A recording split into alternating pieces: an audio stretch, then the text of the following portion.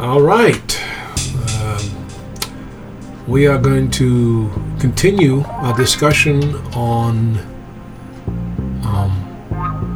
the end times. The title, of course, is Are You Ready?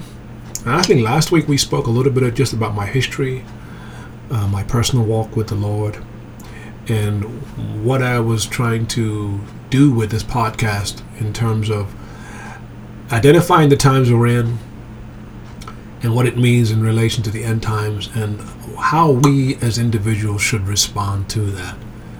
On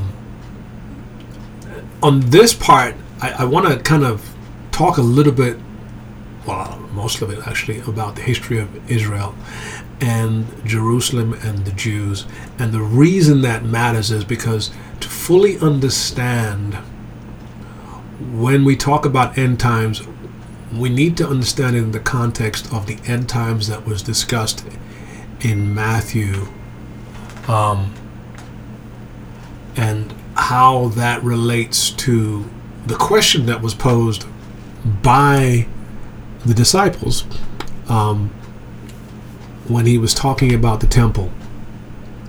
And a lot of times we have to understand that when Jesus is responding to that question, he's responding to Jews in a Jewish context, okay?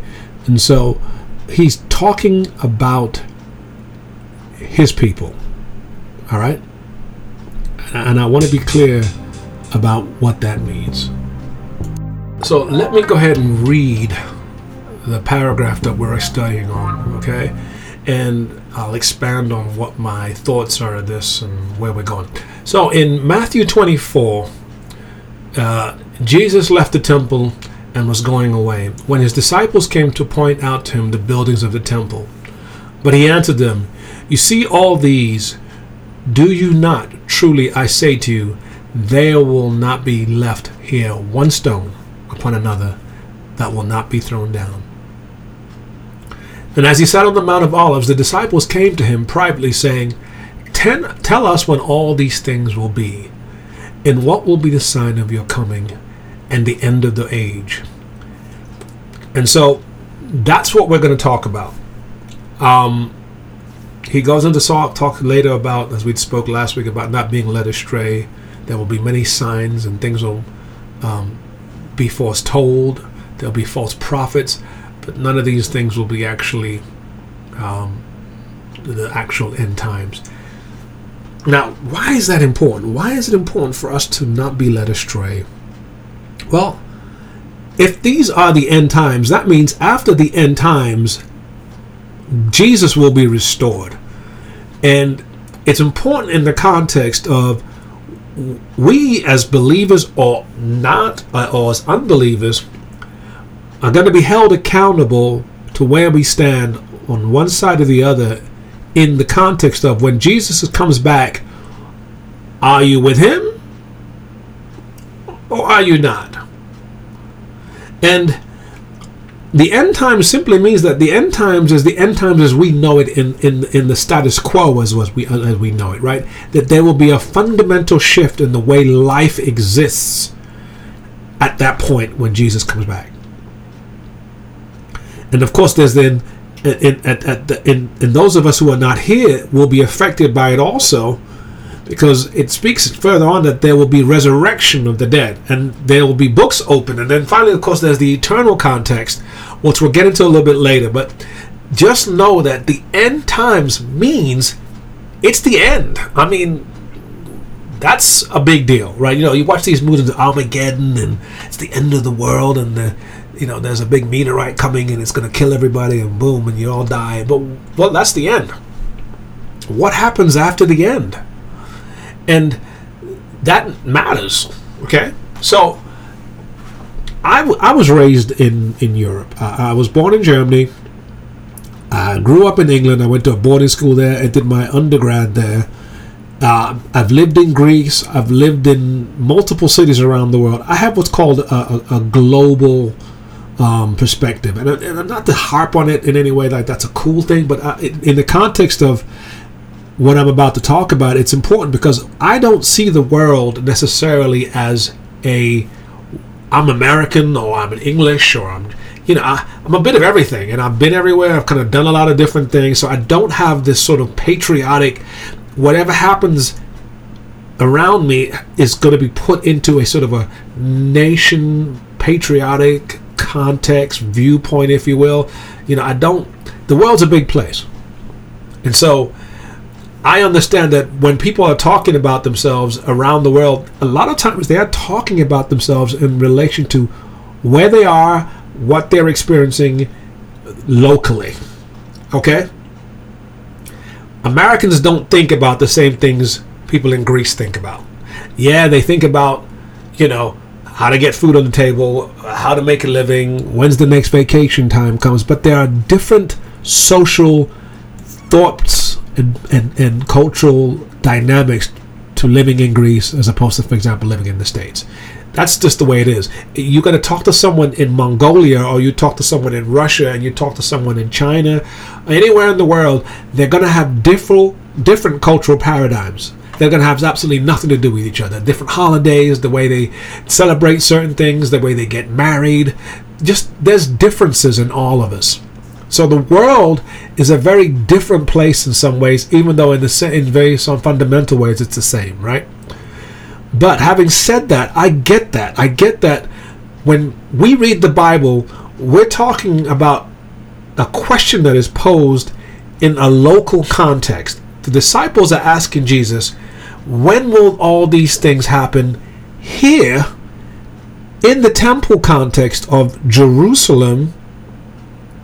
And when this building is destroyed, when will we know that that's going to happen here, right here, not in the United States or in Sweden, hundreds of years where there was not even a church concept or even there was no Jews over there that we know of in the sense that there was a community of Jews living in, for example, the barbarian lands of Scandinavia, okay, or even any known part of the modern world. This was a Jewish question for Jews, and Christ is answering as a Jew to the Jewish people that he's talking to. That's really important. Because when we talk about these things, we have to talk about it in the sense that they are thinking about who they are and in what context that means. So, having said all that, let's figure out who the Jews are. Let's have a quick history lesson on the Jews, because we need to start thinking like they think. We need to have an idea of why these things are important to them. And so I'm going to go through a quick history of two separate things. I'm going to go through the history of the Jewish people, and I'm going to go through the history of the temple. And I'm going to start with the Jewish people. All right? After the death of Solomon, now, we could start all the way down from Abraham. Abraham, of course, was made a promise by God that there will be a nation that will come from his loins. And it goes forward then, of course, to speaking about Moses and the Ten Commandments. And then further on from that, we have, of course, the, what do you call it? Excuse me. Lost my train of thought. And from that, of course, we can go all the way to the kings. Okay? King David. And so, what we need to first of all understand is that, and we spoke a little bit about last week, is that God had made a special people for himself. He had chosen a special people for himself, and these were the Jews. And he had made some covenants with them, okay? And these span all the way across from the covenant at Edom, the Adamic covenant, the Noahic covenant, Abrahamic, and so on and so on. But we're going to focus on two of the big ones, okay? One is the Abrahamic covenant, and the other one is the Mosaic covenant. And of course the Davidic covenant and the new generation and all those two, well, they all matter, but these two are the ones we're going to focus on. And so with the Abrahamic covenant, he's talking about restoration. And what type of restoration are you talking about? He's talking about the restoration of the land of Israel and the people of Israel and the blessings that they would know God. And the reason there's a restoration, because during the time of Noah, the entire world was destroyed. And he made a covenant with Noah after he did that he would never do that again, and that he would remind himself by having a rainbow. And from that was the Abrahamic covenant, the restoration covenant, which is in Genesis chapter 12, 1-3. Then it goes on to the Mosaic covenant, which is where he reveals himself to his people. Okay, so he's promised Abraham restoration, and that there will be a special people living in a special land that would be blessed by him through Abraham. Then he has the people in Egypt there come out of exile, and he reveals himself to them. And that's the Mosaic covenant, okay, which goes on in Leviticus. I'm kind of going through this quickly so we can kind of get to the nitty-gritty a little further down. And then he goes to what's called the Davidic covenant. This is where the reign of the king, okay, this is through David. Because human beings are sinful, he would restore a relationship with them through the house of David, and that would be Jesus. And so just get that there's 8 covenants. God has made some promises to his special people through Abraham, and it requires that they have land, that they are his people, and that they would be blessed. Okay? So now, fast forward, and Jesus is in this land, and he's with his people, and through the story of the Bible, he is trying to, through the new covenant of regeneration, basically restore everything that God had promised previously, and that is the land, the people, and the blessing. Let's remember that. And why is that important? Well, if you look at the history of the Jews from 931 BC after Solomon's death, the United Kingdom of Israel is split in two. You have Judah and you have Israel. In 722, Israel is invaded by the Assyrians and they're kicked out, okay, sent into exile. In 612 BC, the Babylonians conquered the Assyrians, and then a little further down the road, I think it's like 40 years, in 586 BC, they conquered the southern kingdom of Judah, which is, David's kingdom. After that happened, they're sent into exile. So they've lost, for one big reason, this is important, they've lost part of the first Abrahamic covenant. They've lost the land. Okay? So the people have lost the land. That's important. As we go further down, they're in exile for almost, I think, over a period of 70 years. And this is where you have the book of Daniel is written, where he has a great deal of visions, and we're going to get into that later in one of the other podcasts down the road. And they're crying to be restored to the land. That's important. Comes along 538 BC, King Cyrus, he conquers the Babylonians and returns the people of Israel back to their kingdom, and he allows them to rebuild Solomon's temple. That's the second temple. And the first temple, I should have mentioned this earlier, the first temple, when the Babylonians conquered Judah, they destroyed the temple. So now they're building a second temple through the blessing of Cyrus. Cyrus is talked to by God, and he allows them to basically rebuild a temple. This is the temple that Jesus is talking about in Matthew 24. Okay? We fast forward, we have Alexander the Great. He conquers, of course, Cyrus. That's in 334, I believe, BC. Then the Seleucids, after Alexander dies, he has no seed. No one can inherit it, so he has to split up his kingdom between his generals. And the one of the Seleucid kingdoms is the ones that inherit the land of the Jews. They take over that area. They have Hellenistic Jews, religious Jews. They come back and they sit in this under King, I think it's Tychius IV, and this is during the Second Temple.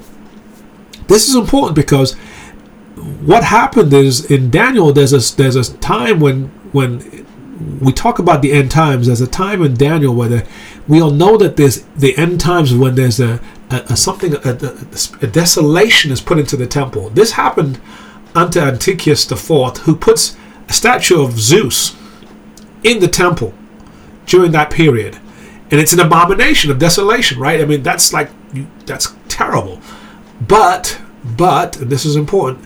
when that happened, Jesus hadn't even been born yet, so he hadn't returned, and it's not that. This is not the destruction we're talking about. Okay, this is not the abomination. This is not this. So let's just lay that aside. People are going to have different discussions and views on that.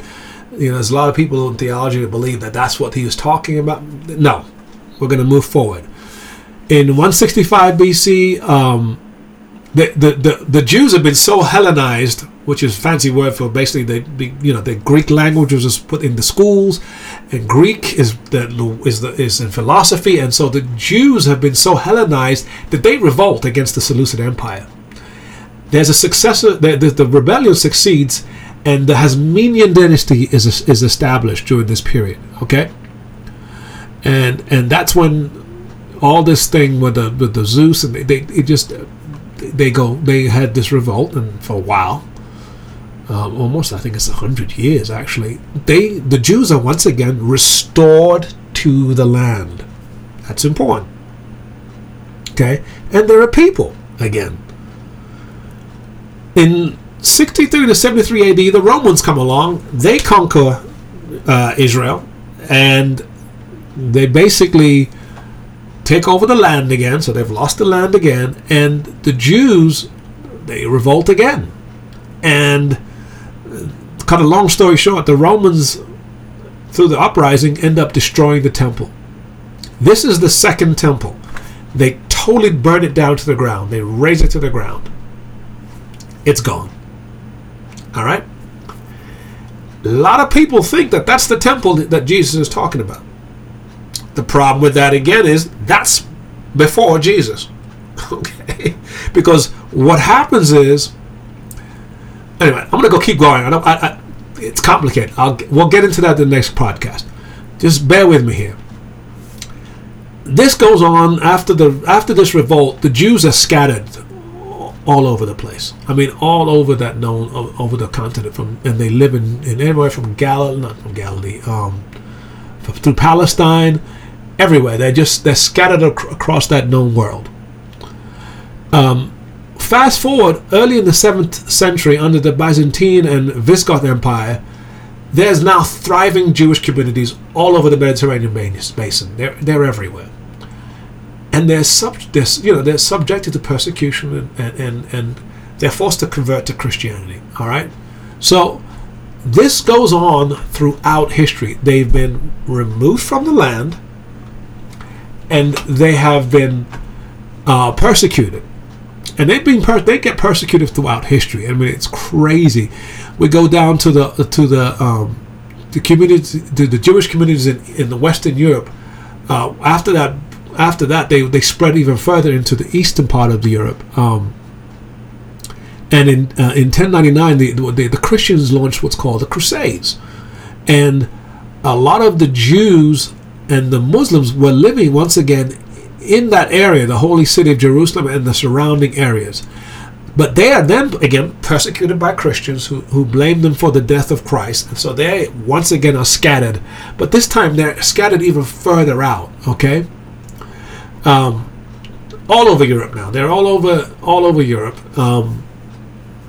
To basically what we call modern day, Belgrade, the Black Sea, up all the way across to Budapest, Hungary,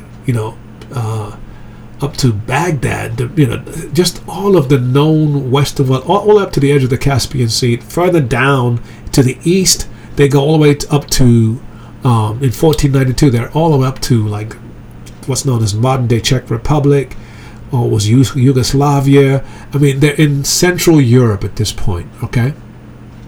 And this is the period of the Black Death. This is when they had the plague, which was called the Black Death, which was spread by rats. And at that point, once again, the Jews are persecuted because the European population blames them for bringing the plague. And so they scatter again. And they exile all the way even further east. And they're in what's known as basically they end up in a place between 1492 to 1520 in all the way to Spain, all the way up to the steppes of Russia. I mean, they're in what's at that point known as the Ottoman Empire. Okay? And during the 16th century, which is what that period was, there are now in Poland, which is modern-day Poland, Russia, Lithuania, Belarus, which is, like I said, Belarus is right next to Russia, Ukraine, Latvia, Moldavia, in all of those areas, okay? That's where they migrated to from the persecutions of the Black Death. Something happens again in 1648 to 1654. And there's a thing called the Kaminsky Uprising. Now, up to this point, the Jews they're doing fairly well. As a people, they're still coalesced culturally and religiously, and they spread over all these countries, but they've kept their identity, and they're thriving. They're doing fairly well. They're in banking, trade, they're doing okay. The Kaminsky Uprisings, a bunch of Cossacks got together, and they basically have a revolt. And once again, they kill, I think, between 100 to 300,000 Jews. Are you starting to see a pattern here? Something happens, the Jews get dispersed, they get persecuted. Something happens, the Jews get dispersed, they get persecuted. And it's important because in each of those instances, they're getting further and further away from having the land. Okay? And if they don't have the land, they don't have restoration. Okay? So, after that happened, I think the Polish-Lithuanian Commonwealth is what that was called. When that fell, Russia then inherited that land, and of course, more persecution, all the way up to I think it was about the first half of the 19th century. I think it was. The Jews were killed in violent riots in Russia at that point. And after the riots, the immigration of the Jews started going to Western Europe, which is, everywhere from France, England. They moved from that part of Eastern Europe to Western Europe. They started migrating to the United States, and this is the first half of the 19th century, and this is when things were finally good for the Jews. But they're not in Israel. They are now basically scattered all over the Western world. Some are in Palestine, but a majority are all over the place. Now you can imagine, this is a group of people who are very aware that they have a promise from God that they would be restored to the land of Israel, particularly to the temple where they would be able to continue to sacrifice and worship God. But they're everywhere but there. So they have a strong desire to return to their homeland. The only problem is at this point, during the Ottoman Empire, the Palestinians occupy that area, which is now modern Israel. Okay, they occupy this area. This is an Arab-controlled area.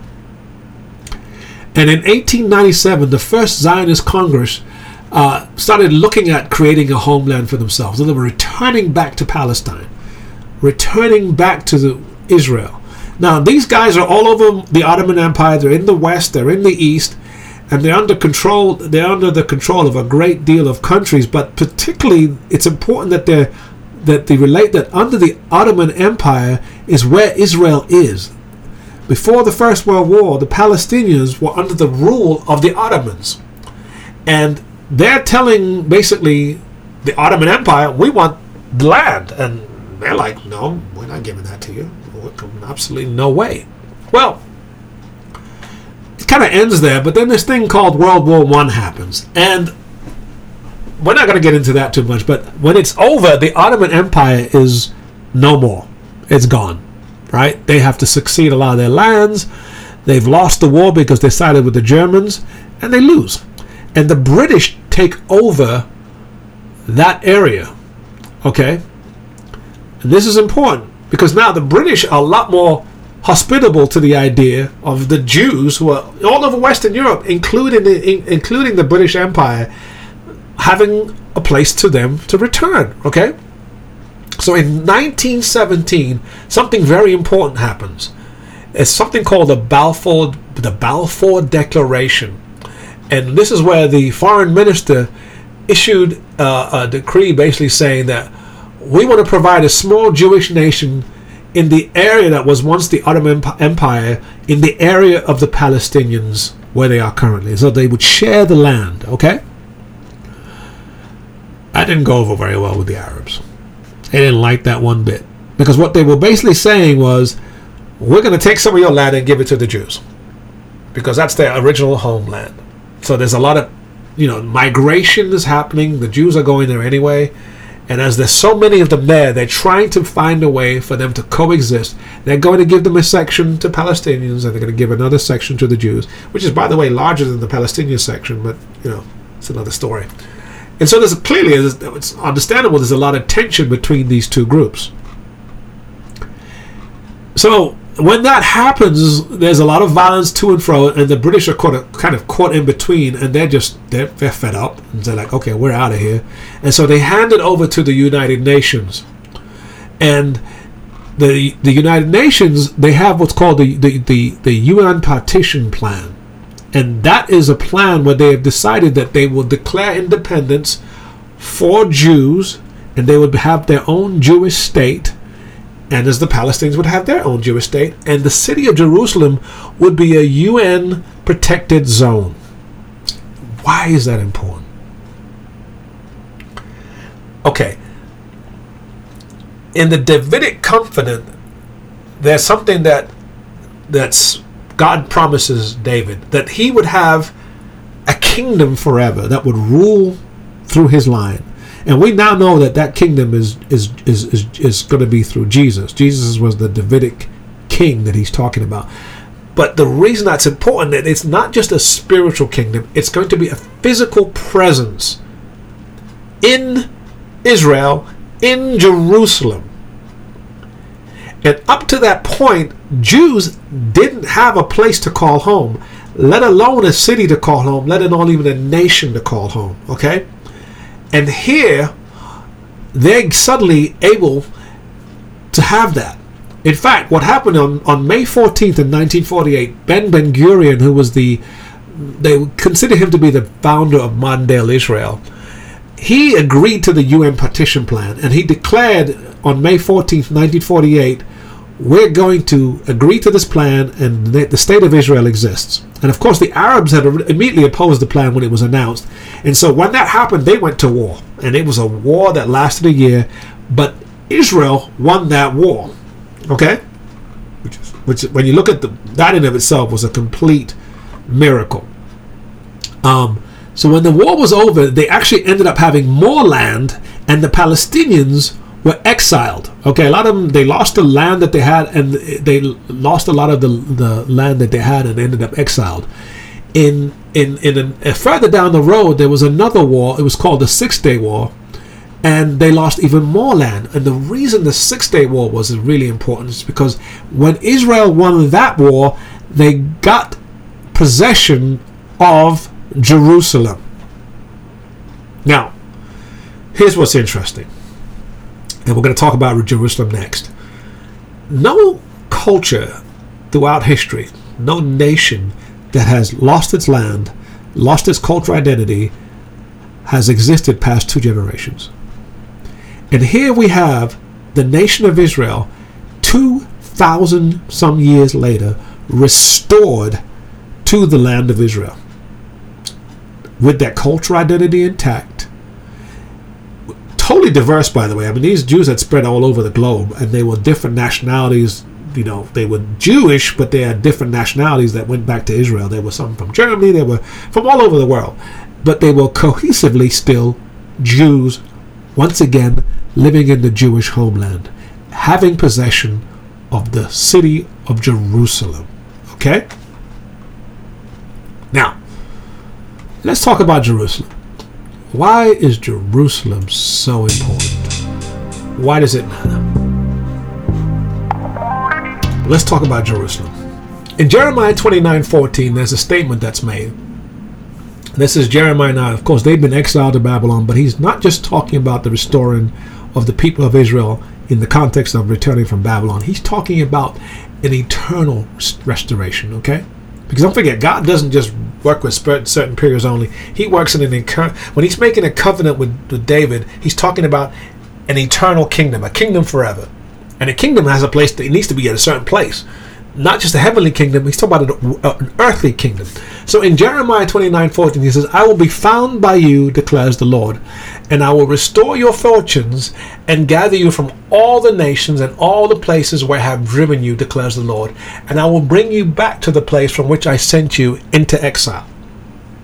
That's important. In Isaiah 66:8-9, there's a statement that's read, who has heard of such a thing? Who has seen such things? Shall a land be born in one day? Shall a nation be brought forth in a moment? For as soon as Zion was in labor, she brought forth her children. Okay? He's talking about the rebirth of Israel. Okay? And Israel, on the May 12th, 1948, was restored. These are all prophecies written thousands of years ago about the restoration of Israel.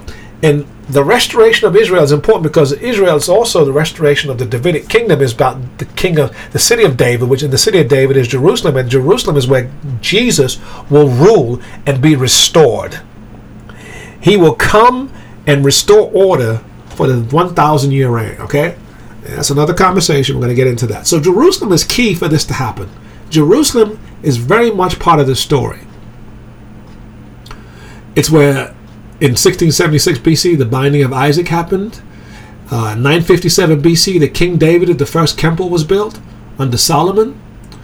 In 720 BC, the first temple was destroyed by the Babylonians when the Jews were sent into exile. Okay? 516, they restored under Cyrus. Second temple is built. 332, the Greek conquest happens. The Maccabees come. Roman period, they destroy the second temple. You go all the way down through history, and there's things were happening where the temple is, there's an expulsion, the Mamluk period, and I can't get into all that. There's a lot of periods, but needless to say, Jerusalem goes from one hand to the other. Okay, First Crusade, massacres of Jews, Muslims. 1917, the Ottoman Empire. It's crazy what the city has gone through. But in that process, the city of Jerusalem becomes relevant not only to Jews, it becomes relevant to Christians, Jews, and Muslims. That's important. So now this city is now a sacred place to both Muslims, Jews, and Christians. But God, remember I spoke earlier, when he's talking, Jesus is talking, he's talking about a Jewish restoration. We're not talking about a Islamic restoration. We're not talking about a Christian restoration. He's talking about a Jewish state, nation, people's restoration. That's what God is talking about. Because up to this point, Jews have been spread all over the place, right? They're everywhere. They're brought back to Israel, and now this is the first chapter of restoration of Jews to their homeland, and ideally that would lead to the temple being rebuilt. And after the temple's being rebuilt, then we have a new story. Because once the temple is rebuilt, we know that there's a very specific period of time when Jesus' return will occur. Okay?